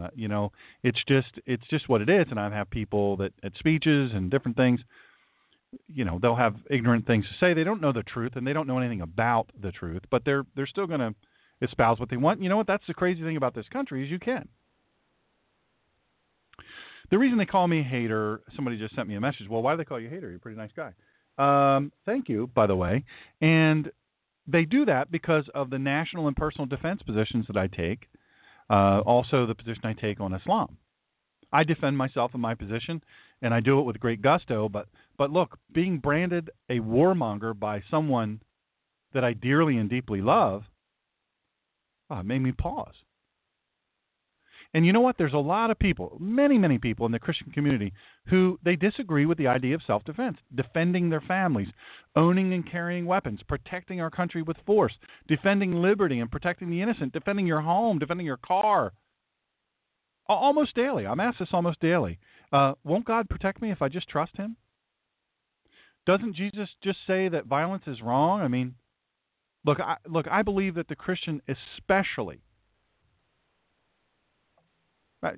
No, I really do. Somebody just sent me a message and said, you can't possibly believe that. Yeah, I do believe it. Scripture says it. I believe it. I believe that the Christian especially the Christian, look, we have an obligation to defend and protect not only ourselves, but more importantly others. It's an obligation. So when the question is asked, and Cain and Abel, the whole deal, the question I ask in return, people will say, well, look, I'm not my brother's keeper. Why do I have an obligation to protect others? And so when I ask, am I my brother's keeper? Yes, I am. And you know what? Here's the thing. So are you. So are you. So are you. You are your brother's keeper too. Doesn't mean you tell your brother what to do. Doesn't mean tell your neighbor what to do. Doesn't mean anything. We will get along. It's important.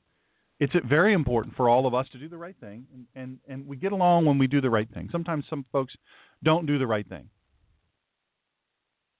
Sometimes they don't.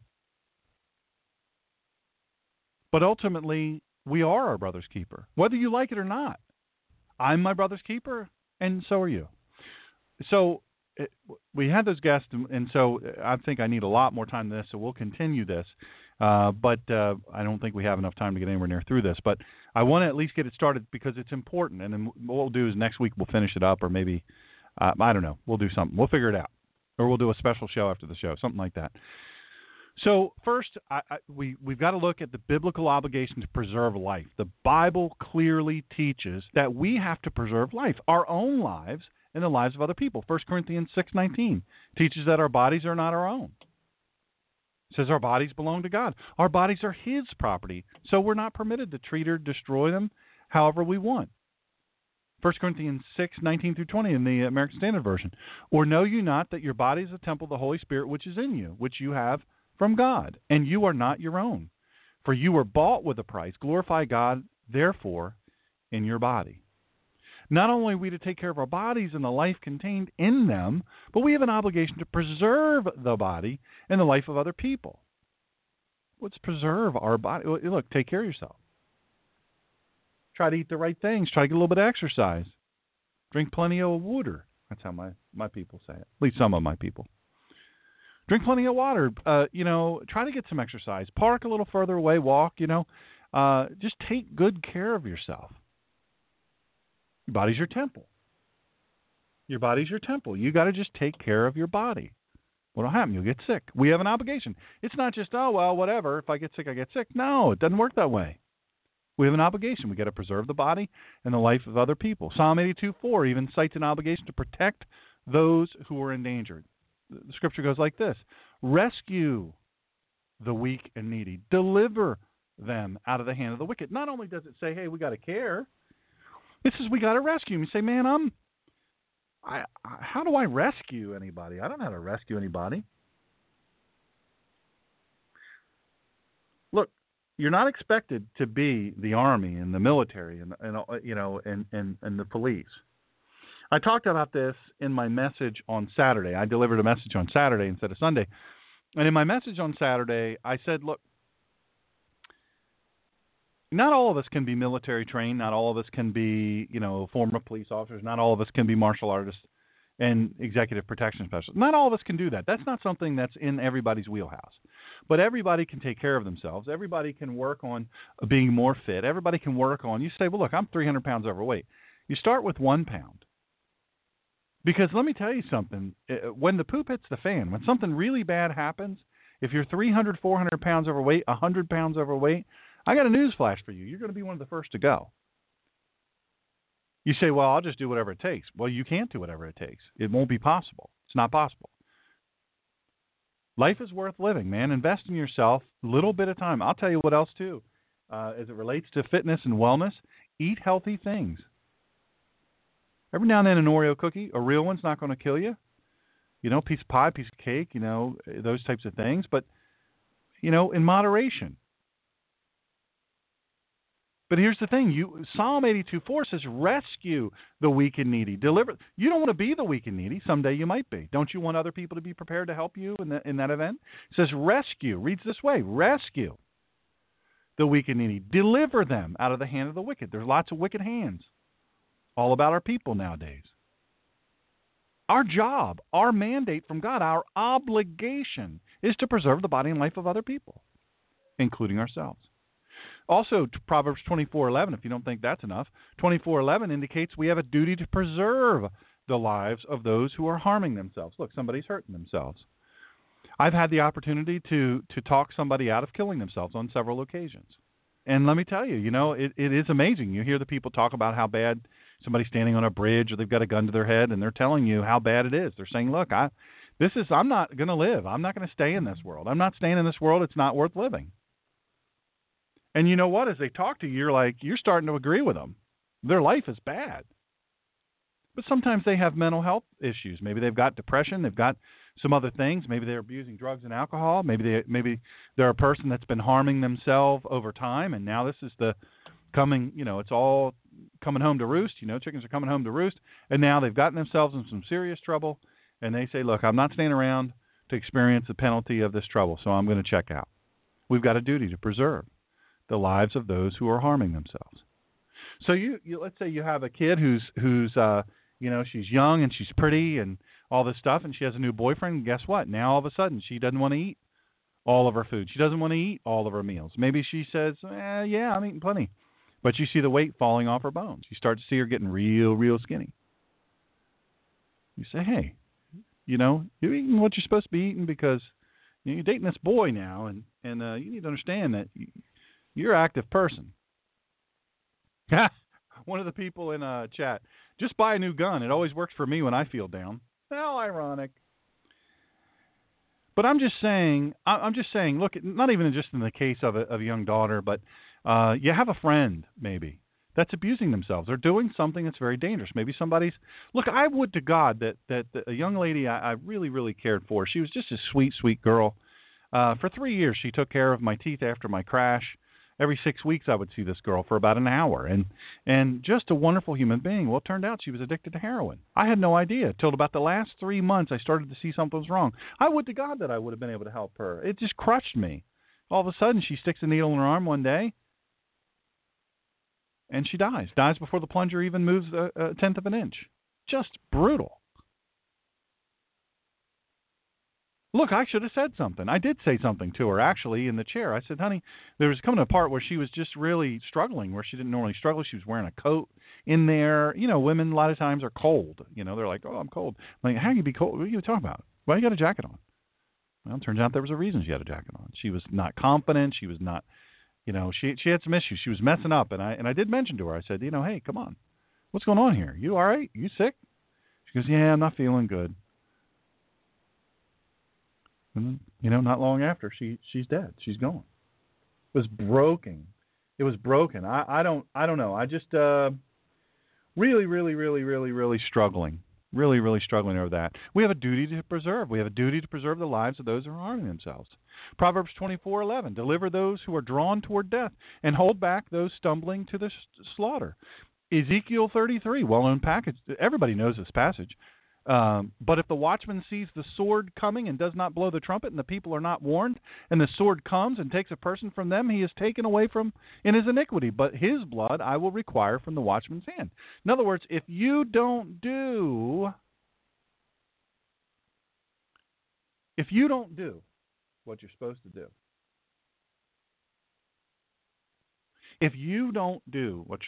do, and warn people, this is why part of the reason I do this show. It's not to make money. We don't make any money. We're spending all of our money. All of our money, like I'm rich. By the way, that brings up a good point. TheNinjaPastor.com, there's a donate button. If you're in a position to help this ministry, this is how we treat it, a ministry. We pour everything right back into this. I mean, it pays for our fees and all these different things that we do. We would love to have that. If you're somebody that has the capacity for that, and the Lord moves your heart to do that, more power to you. We love it. There's a donate button on there. It's extremely secure. Of course, I made sure that it was super secure. So if you're moved to help, we'd love to have your help. Also, if you want to have me come and speak at your organization, we travel all over the country. We're going to be speaking in Georgia in August to a huge Christian school and a big giant church, and so we're very excited about it. But it says the watchman didn't say anything, and he's responsible. So if you know danger is coming to others and you deliberately fail to warn the others of the danger, you don't know the danger's there, you can't be held responsible. But if you know and you fail to warn them, well, I don't want to bug them. To each his own. I can't tell another person how to live. You're not telling them how to live. You're warning them. Look, I'm not saying you can't.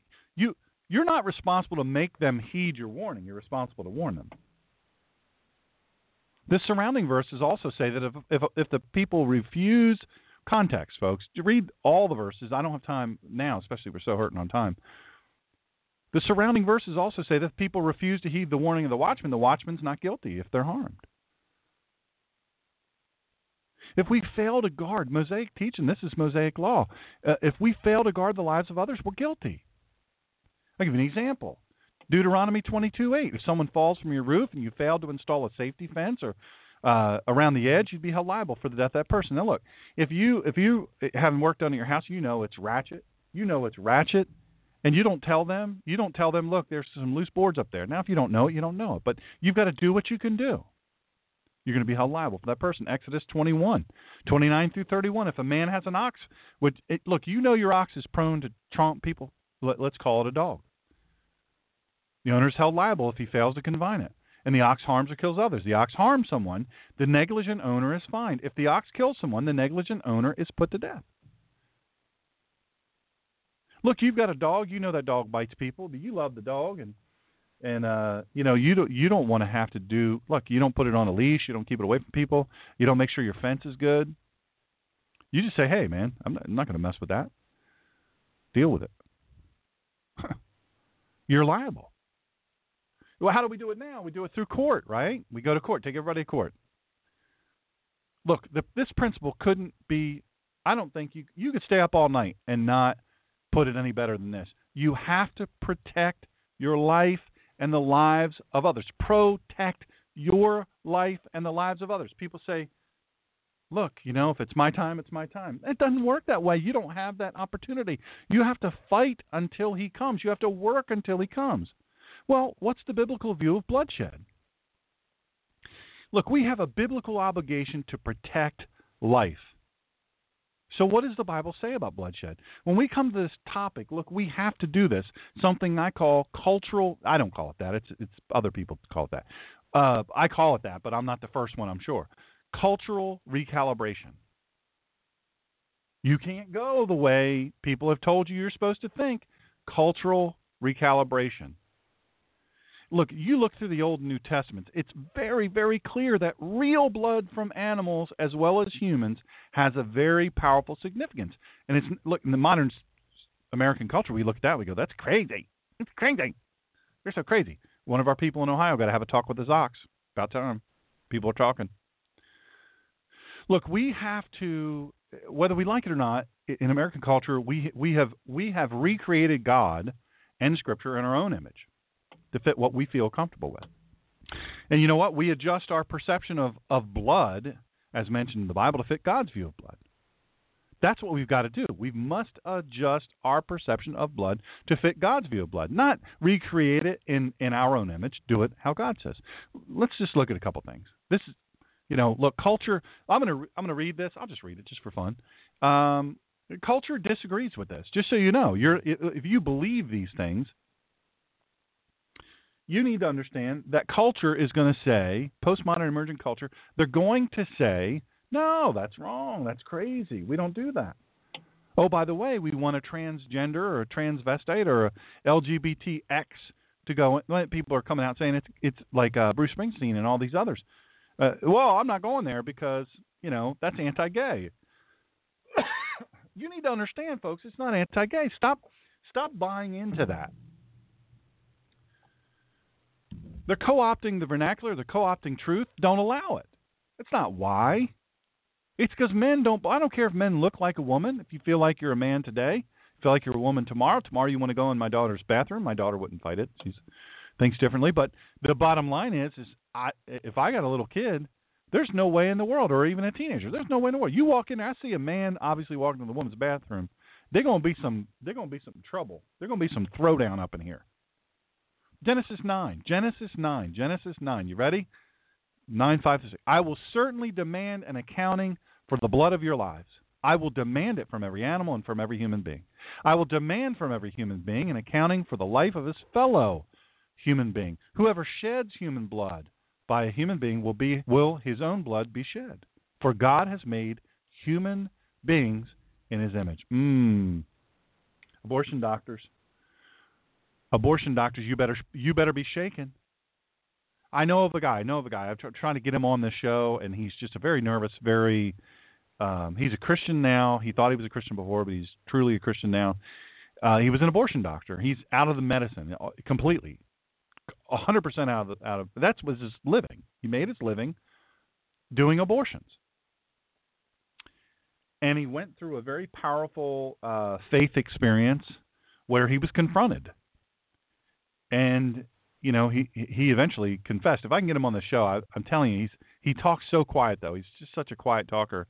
We'd have to turn him so far up, I think, bust your eardrums. But he's really an amazing human being in his story. But he said he cries himself to sleep every single night, even though he knows God has forgiven him. He's gone to the foot of the cross, for the literally, and I kid you not, literally thousands of abortions he's performed. He's been at the edge of suicide many, many times.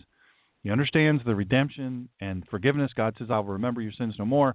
But then he comes back to this verse and says, whoever sheds human blood by a human being, will his own blood be shed? For God made human beings in his image. He said, I just told myself it was a blob of protoplasm. It was a fetus. It wasn't a human.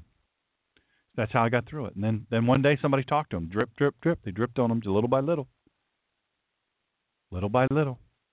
Kindly, but powerfully. They spoke into his life. Boom. 2 days later, he closed his practice. Closed his practice. I can't do this anymore. I asked him, I said, why didn't you go and do other kind of medicine? Why didn't you do that? He said, when you spend this number of years performing abortions, killing babies, you just about forget about all other medicine. That's your thing, and that's where you make your money. He said, you'd be shocked to know where the money comes from. The money flow is powerful. Let me just ask you this. I mean, this is the collision of faith and politics. So there's going to be faith and there's going to be politics. But here's a little political thing, and help me with this. Maybe you know. Why is it the left is always wanting to de-God things? Their convention, the Democrat convention, they voted, 34 times to take God out of any mention. Any mention of God. Just take it out. No prayer, no nothing. We want no part of it. They're always representing the abortionist and the person who seeks to participate in the abortion industry by on the receiving end. I don't call them a patient. I refuse to call them a patient. You're a customer. Why is it the left is always pushing for that? Why? I don't understand it. Why is that their image? Killing babies. They're so pro-LGBTQ that they want LGBTQ to be able to go in the wrong bathroom and say, well, come on, that's not hurting anything. Why? Why are they always on that? And why are we so quiet? Why are we so peaceful? God didn't command us for that. Man, we're up against the days of Noah. Speaking of the days of Noah, Genesis 9:5-6, these are in the days of Noah. This is before Mosaic law, pre-Moshe. Don't think it's obsolete thinking from the Mosaic law, by the way. If a man was killed, the man or beast who caused the death has to pay with their own life, his or its own life. God says here, I will require the life of a man. Look, here's the bottom line in plain language. Killing or bloodshed wasn't always wrong. You need to understand that. But it was wrong. When it was wrong, the penalty was ultimate. Look, we learn here that there's a sanctity to spilled blood. Why? 2 reasons. Life is precious. Life is precious. I knew you in the womb. I formed you. I knit you with my hands, God says. Life is precious, and there's life in the blood. There's power in the blood, power in the blood. The blood of the Lamb being Jesus. When blood is shed, something precious is lost. You might not think blood is precious. You just think it's just something in your body, bodily fluid. Well, it is. But it's precious to God. You don't have blood, you don't live. Here's the second reason. This is the second reason there's sanctity to spill blood, and that's an attack on man, is an attack on the image of God. At a trivial level, you're messing with sculptures in God's art studio.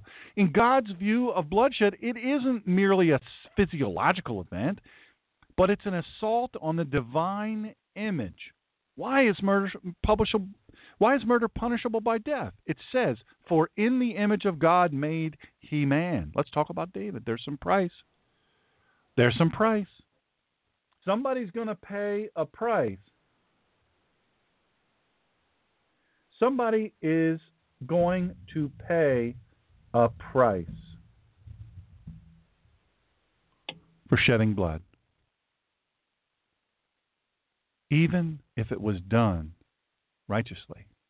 Look, we learn about David. David, powerful story. Talk about redemption. And talking about a dude with hurts, habits, and hang-ups, right? We got a lot of hurts, habits, and hang-ups. David certainly had that. But he sought the mind of Christ. I mean, this is guy, a man after God's own heart. I mean, look, study David. Come on. David is a man who loved God and who was loved by God. God says, man, I love that guy. God raised him up to defend Israel. God sent David to physically fight and defend Israel. Look, when David killed Goliath and Philistines in all these different battles, it was at God's command. God said, go do this, and he did it. They were righteous killings. Oh, come on. You got to understand that. Righteous killings, right? None of us disagree. Goliath was, terrorizing people, killing Israel, just killing people willy-nilly because it was fun, because it was easy. Just because it was easy. 1 Chronicles 28:3. But God said to me, now this is David talking. But God said to me, you shall not build a house for my name. Why did he say that? Because he wanted to build him a temple. Because you have been a man of war and shed blood. Here's 1 Chronicles 22:8. But the word of Jehovah came to me, saying, thou hast shed blood abundantly, and thou hast made great wars. Thou shalt not build a house unto my name, because thou hast shed much blood upon the earth in my sight. David wants to build a house for the Lord. He wants to build this house, and that's a good desire, folks. We can't argue with that. Well, that's great. He wants to build a temple. Wouldn't God be for this? When we recreate God in our own image, what do? We say, well, God should do that. My God, he would allow him to do that because he's wanting to serve him. You can't throw the baby out with the bathwater. You have to let him do that because, he's a good man. He said you loved him and he loved you, and he was after the heart of God and all that stuff. So why not let the man? Why not bake the darn cake, right? Why not give the flowers for the wedding, right? Come on. But this is a good desire. We can't argue with that. That's the point I want to make. Can't argue with that. But God says, David, you are disqualified from doing this. You're not going to build me a temple. Why? Not because of the murder of Uriah, not because of his adultery with Bathsheba, not because of any of the other huge things that he did. And I can't throw rocks. I have hurt habits and hang-ups a mile long. But it's because of all these wars and because David has shed much blood upon the earth in my sight. David had killed men in the sight of God, and that even though he was obeying God and engaging in those wars. Yes, he was. Did David sin in shedding all this blood? No, but shedding blood is so significant to God that David was unfit for certain ministries. I'm going to put this out to you. Sometimes the war fighter, sometimes the sheepdog, he's doing the right thing. He or she doing the right thing. Man, they're paying a greater price than we realize, than anyone realizes. Look, the point I want to make to you is killing somebody is not a light thing. Our cultural, I want to say desensitization, but it's not really that because we submit to it. Our culture casually depicts killing. You look at your TV. Your movies, your video games. Killing, whether it's illegitimate or legitimate, it's portrayed. You see it so often. You see it with such frequency, it's so casually that people are relatively desensitized to it. Life and death on screen means nothing. Reboot. Oh, I earned another life. You come to the street, people are killing each other left and right. Why? Because you said the wrong thing. Better to be a warrior in a garden than a gardener in a war. Amen? My buddy Steve. Look, here's the bottom line. Shedding blood, taking the life of another person, it's a big deal. I don't want to minimize that at all. Your life is forfeit. If you wrongfully take the life of another, even if you take life in a permitted manner, it's serious enough that it can disqualify you from certain types of spiritual service. That's the real deal. Even if you're the good guy, you're marked in the eyes of God. I didn't say you're guilty. I said you're the good guy, but you're marked in the eyes of God. I'm merely showing you that God viewed godly David differently because David had killed men, though righteously. Let me tell you. I'm going to say it again. There's a great price that war fighters, sheepdogs, and defenders of life pay. Now, if you ever have to take a life, somebody comes in your home, if you're a gun owner, let me just say this. If you're a gun owner, go to my website, theninjapastor.com or drshawngreener.com. There's a banner at the bottom, second call defense. Please click on that. If you don't have this protection, you are unprotected. I'm just telling you. This whole spiritual business, I can't help you with that other than tell you what the truth is. But I can tell you, in the most violent anti-gun society, anti-Christian, anti-Second Amendment, anti-Constitution society, if you don't have that, you think your insurance protects you, it doesn't. Not only does your insurance not protect you, it excludes it. It excludes protecting you. You say, well, I'm a legal owner of a gun. I'm in my own house. Wrong answer. Wrong answer. You'll see. You will see. Second Call Defense. Go to theninjapastor.com, click on that banner. You will see it. It's absolutely powerful. There's videos. There's all kinds of free. We'll even send you some free stuff. If you sign up, you'll get a month for free. Awesome. I won't be without it. My whole family's covered. It's never, look, bloodshed's never a light thing, even if you're in the right. Here's the thing. I want to ask you this question. Does the believer have an obligation to resist evil and protect life? Think about it. Look, having looked at the obligation to preserve life and the biblical view of bloodshed, let's take a look now at passages dealing with self-defense and the use of lethal force. Old Testament passages. Let's just talk about that for now. Lethal force, self-defense, we'll just start in the Ten Commandments. Right? Because the left, nobody knows more about the Bible than the anti-God left, right? Starting Ten Commandments. Well, I just want to say for my safe space here, your own Bible and your own God says you shall not murder. And you're not supposed to judge either, so it's your own Bible says that. You shall not murder. Well, the operative word there is murder. Murder is wrong. Murder means, especially when you draw it back to the original Hebrew, murder means the premeditated killing of another. It's wrong. Killing in a fit of emotion, also wrong. And it's prohibited here. But as we'll see later, accidentally taking the life of another person is also wrong. We got to do all we can to avoid it. Try as hard as you can to not take another person's life if you can help it. I've stated this prohibition. We've been clear about that. Let's look at some of the other qualifiers. Leviticus 24:16-17. And whoever blasphemes the name of the Lord shall surely be put to death. Oh, somebody pinch me. Blasphemes the... Hold up now. Now, I have a duty. It said earlier, I have a duty. I have an obligation. I have a duty. I have an obligation. I've got to do the right thing here and protect other people. You know what that right thing is? It says if I don't warn them, the scripture said earlier in my conversation here, if I don't warn them, if I'm the watchman on the wall and I don't warn them, I deliberately don't warn them, guess what? The Bible commands my blood. God commands my blood be shed. My blood will be shed as a result. Whoever, this is not me, I'm not making this up. Leviticus 24:16-17. And whoever blasphemes the name of the Lord shall surely be put to death. All the congregation shall certainly stone him, the stranger as well as him who is born in the land, when he blasphemes the name of the Lord. How many people do you know blaspheme the name of the Lord? Do you say anything? Or are you quiet? Do you say anything? Somebody blasphemes the name of the Lord. Do you say anything? Or are you quiet? It says here, whoever blasphemes, look, that's the sin that's unpardoned. Blaspheme in the name of the Lord unless you shall repent. It's not the unforgivable sin, it's the unforgiven sin. Unless you go to the cross and you repent. So if you know the price of it is death,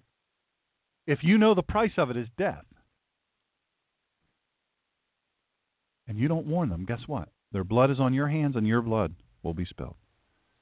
You've got to warn them. You've got to tell them, hey, man, look, you can't stop them. People say, well, I can't stop somebody. Yeah, the First Amendment. What comes first, the Bible or the First Amendment? Bible or the Constitution? What comes first, God, the creator of all heaven and earth? Nature's God? Or goes the Constitution? Or safe spaces? Come on, y'all. You know the answer to that. God comes first. And his word says, whoever blasphemes the name of the Lord will surely be put to death. And all the congregation shall certainly stone him, the stranger as well as he. You say, well, this is modern times. That's Old Testament. Nobody listens to that. Verse 17, whoever kills any man shall surely be put to death. Now kills. Different deal. It's a different deal here. The words here. People don't get it twisted now. You got to study the Scriptures. You got to go back to the original language and learn to study the Scriptures. You say, well, I don't have time. I did that for you, from myself and countless others. From verse 17, we see that killing was a crime requiring capital punishment. Killing here is defined up there. We talked about that. But note, not all killing is wrong. In verse 16, what did it say in verse 16? Whoever blasphemes the name of the Lord shall surely be put to death. There were times, such as in civil judgments, in which killing was commanded and sanctioned. Blasphemers were to be killed. Go ahead and blaspheme the name of the Lord. Blaspheme the name of God. Go ahead and do it. My job is to warn you. You keep doing it, the blood is on you. Your own blood is on you, not me. My job is to warn you. My job is to warn you. Verse 17 itself, you guys heard me read it. Whoever kills any man shall surely be put to death. So we already see two qualifiers in the command, thou shalt not kill. Killing a man in capital punishment for murder or blasphemy is permissible. Look, we saw earlier, remember I talked about the ox or your dog? I gave you an example. Your dog bites people. You know that. You don't do anything about it. You don't protect the public from it. The roof that you didn't tell them, look, there's a bunch of holes up there. There's not wood underneath. So when you step on it, if you step in the wrong place, guess what? You're going to fall through and you might die. You don't tell people about that. That's your negligence. You're deserving of capital punishment as well. Killing a man for causing a negligent death, it was permissible. Look, the guy who hit me, he was going 109 when he hit the median, crossed over the median, went airborne, went 48 feet. When he landed, he scrubbed down to 92 miles per hour, changed my life forever. 6 feet into the turn lane over essentially what's 3 lanes of traffic. I did all I could to avoid him. He killed his friend. Crash I was in, the guy died. 17-year-old boy died for no reason. The Bible says that his negligent death was permissible. I would say this, you drive like that, you know better. That kid was old enough. He's 19 years old. He knew better. He knows you in a borrowed car, believe it or not. Borrowed car driving like that. He had just gotten 2 tickets, one for reckless driving. Exodus 21, 12 through 15, Numbers 35, 6 through 34, Deuteronomy 19, 1 through 13. I don't have time to read them to you now, but I would like for you to read them. You just come to my... Don't sweat it if you've missed anything. Soon after the show, the engineers work on this. They edit out a bunch of stuff. They make it clean, and then they post it. So if you go to theninjapastor.com, there's a short link there. Click on that. Share it with your friends. We'll finish it. Don't worry. We'll finish it. We're not going to finish it right now, today, but we will finish it.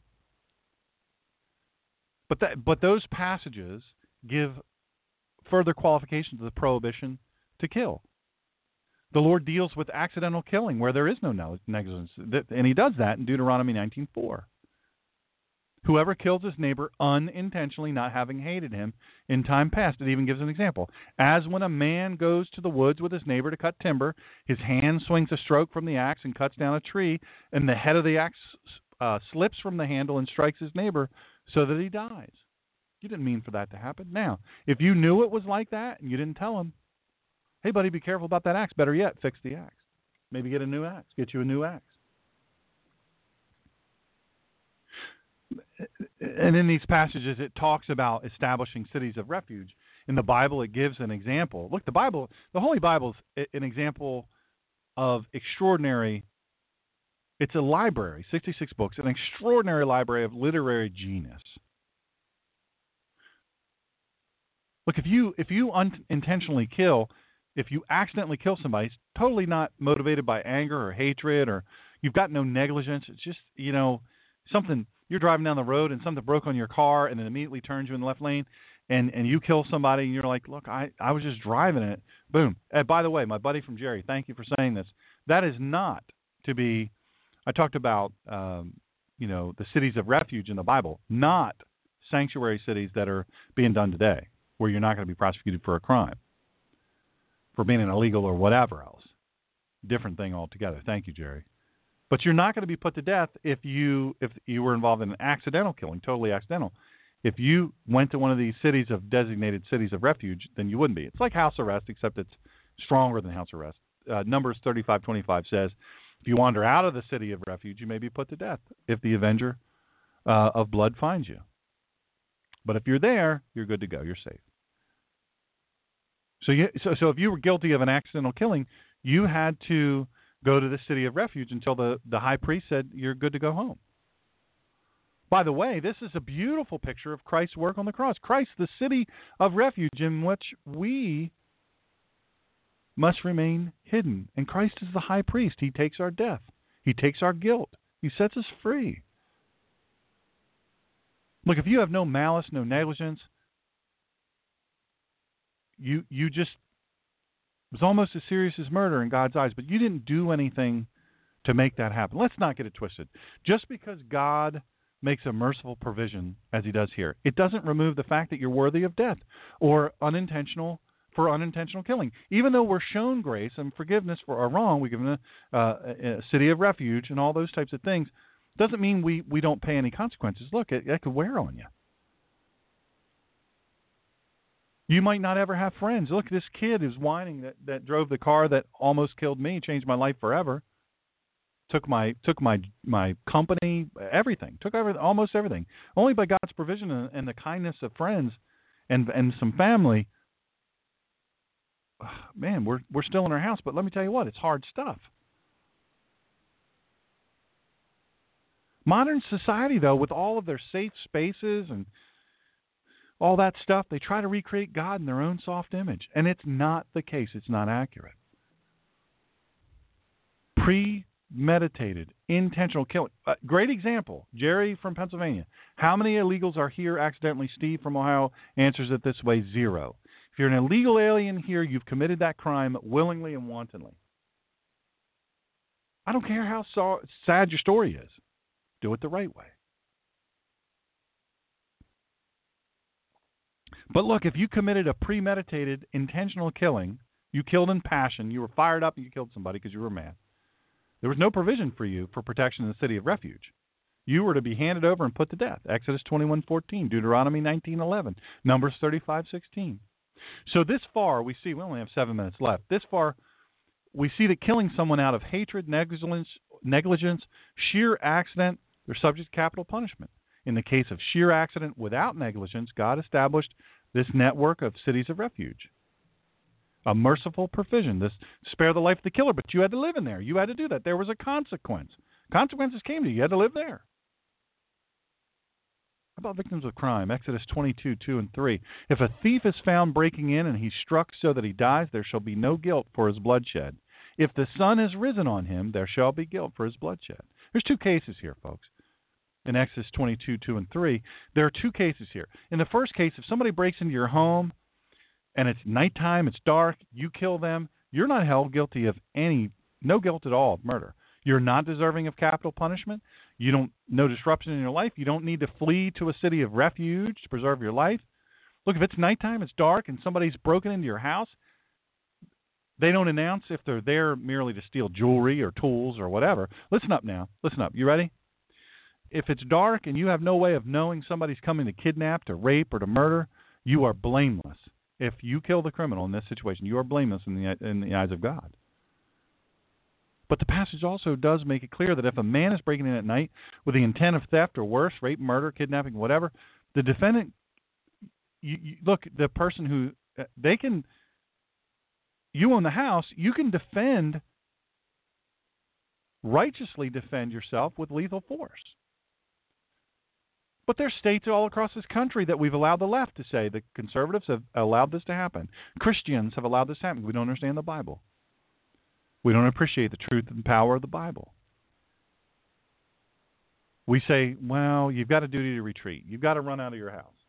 That's ridiculous. It's absolutely ridiculous. First of all, it's unscriptural. Well, you've got it. If you can get away, get away. It's not worth it. It's what insurance is for. No, it's not. But then there's a stipulation that if it's daytime, you could determine what they're doing. If there's somebody that's hungry, they've wandered in, there's no weapons on them, whatever. Doesn't mean you have to give them anything you want. You call the 911 just like you would normally do. But there's no, like, they're passed out or whatever. You can't just walk up and shoot them.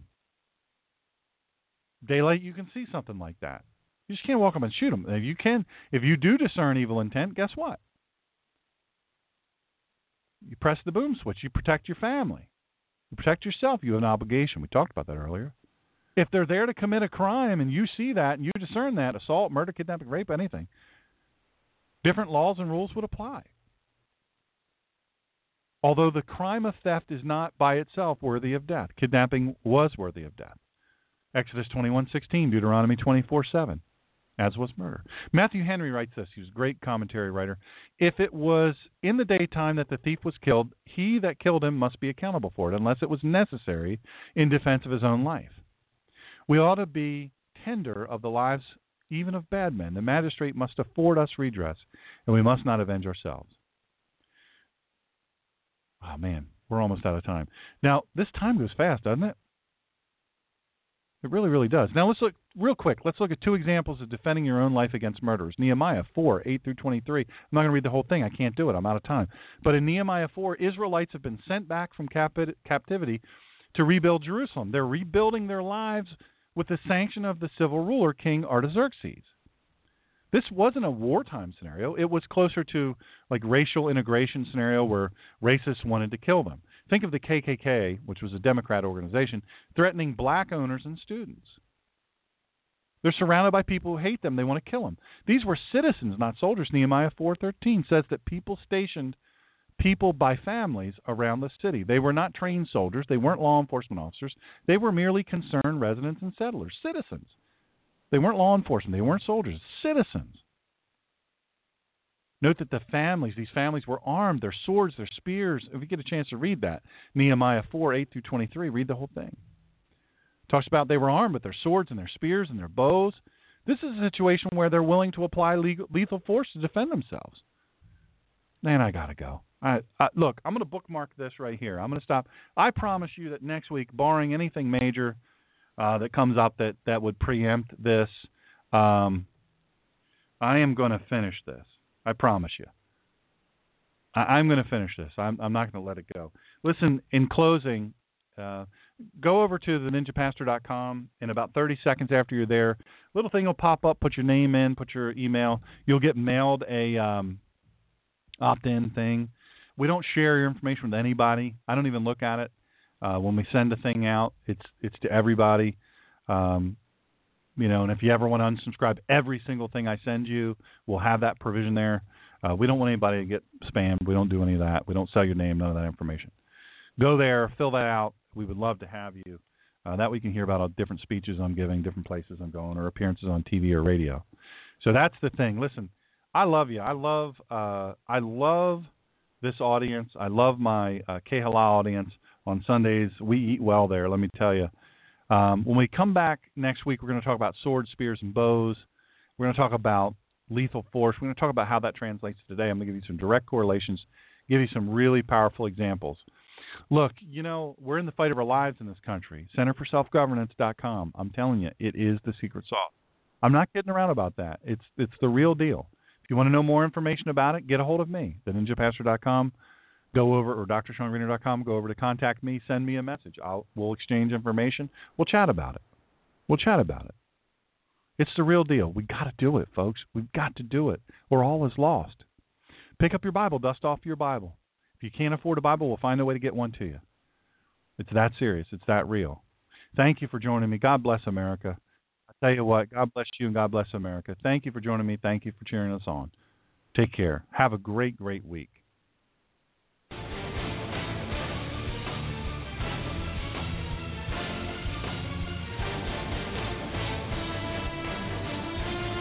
Join us next time for the collision of faith and politics.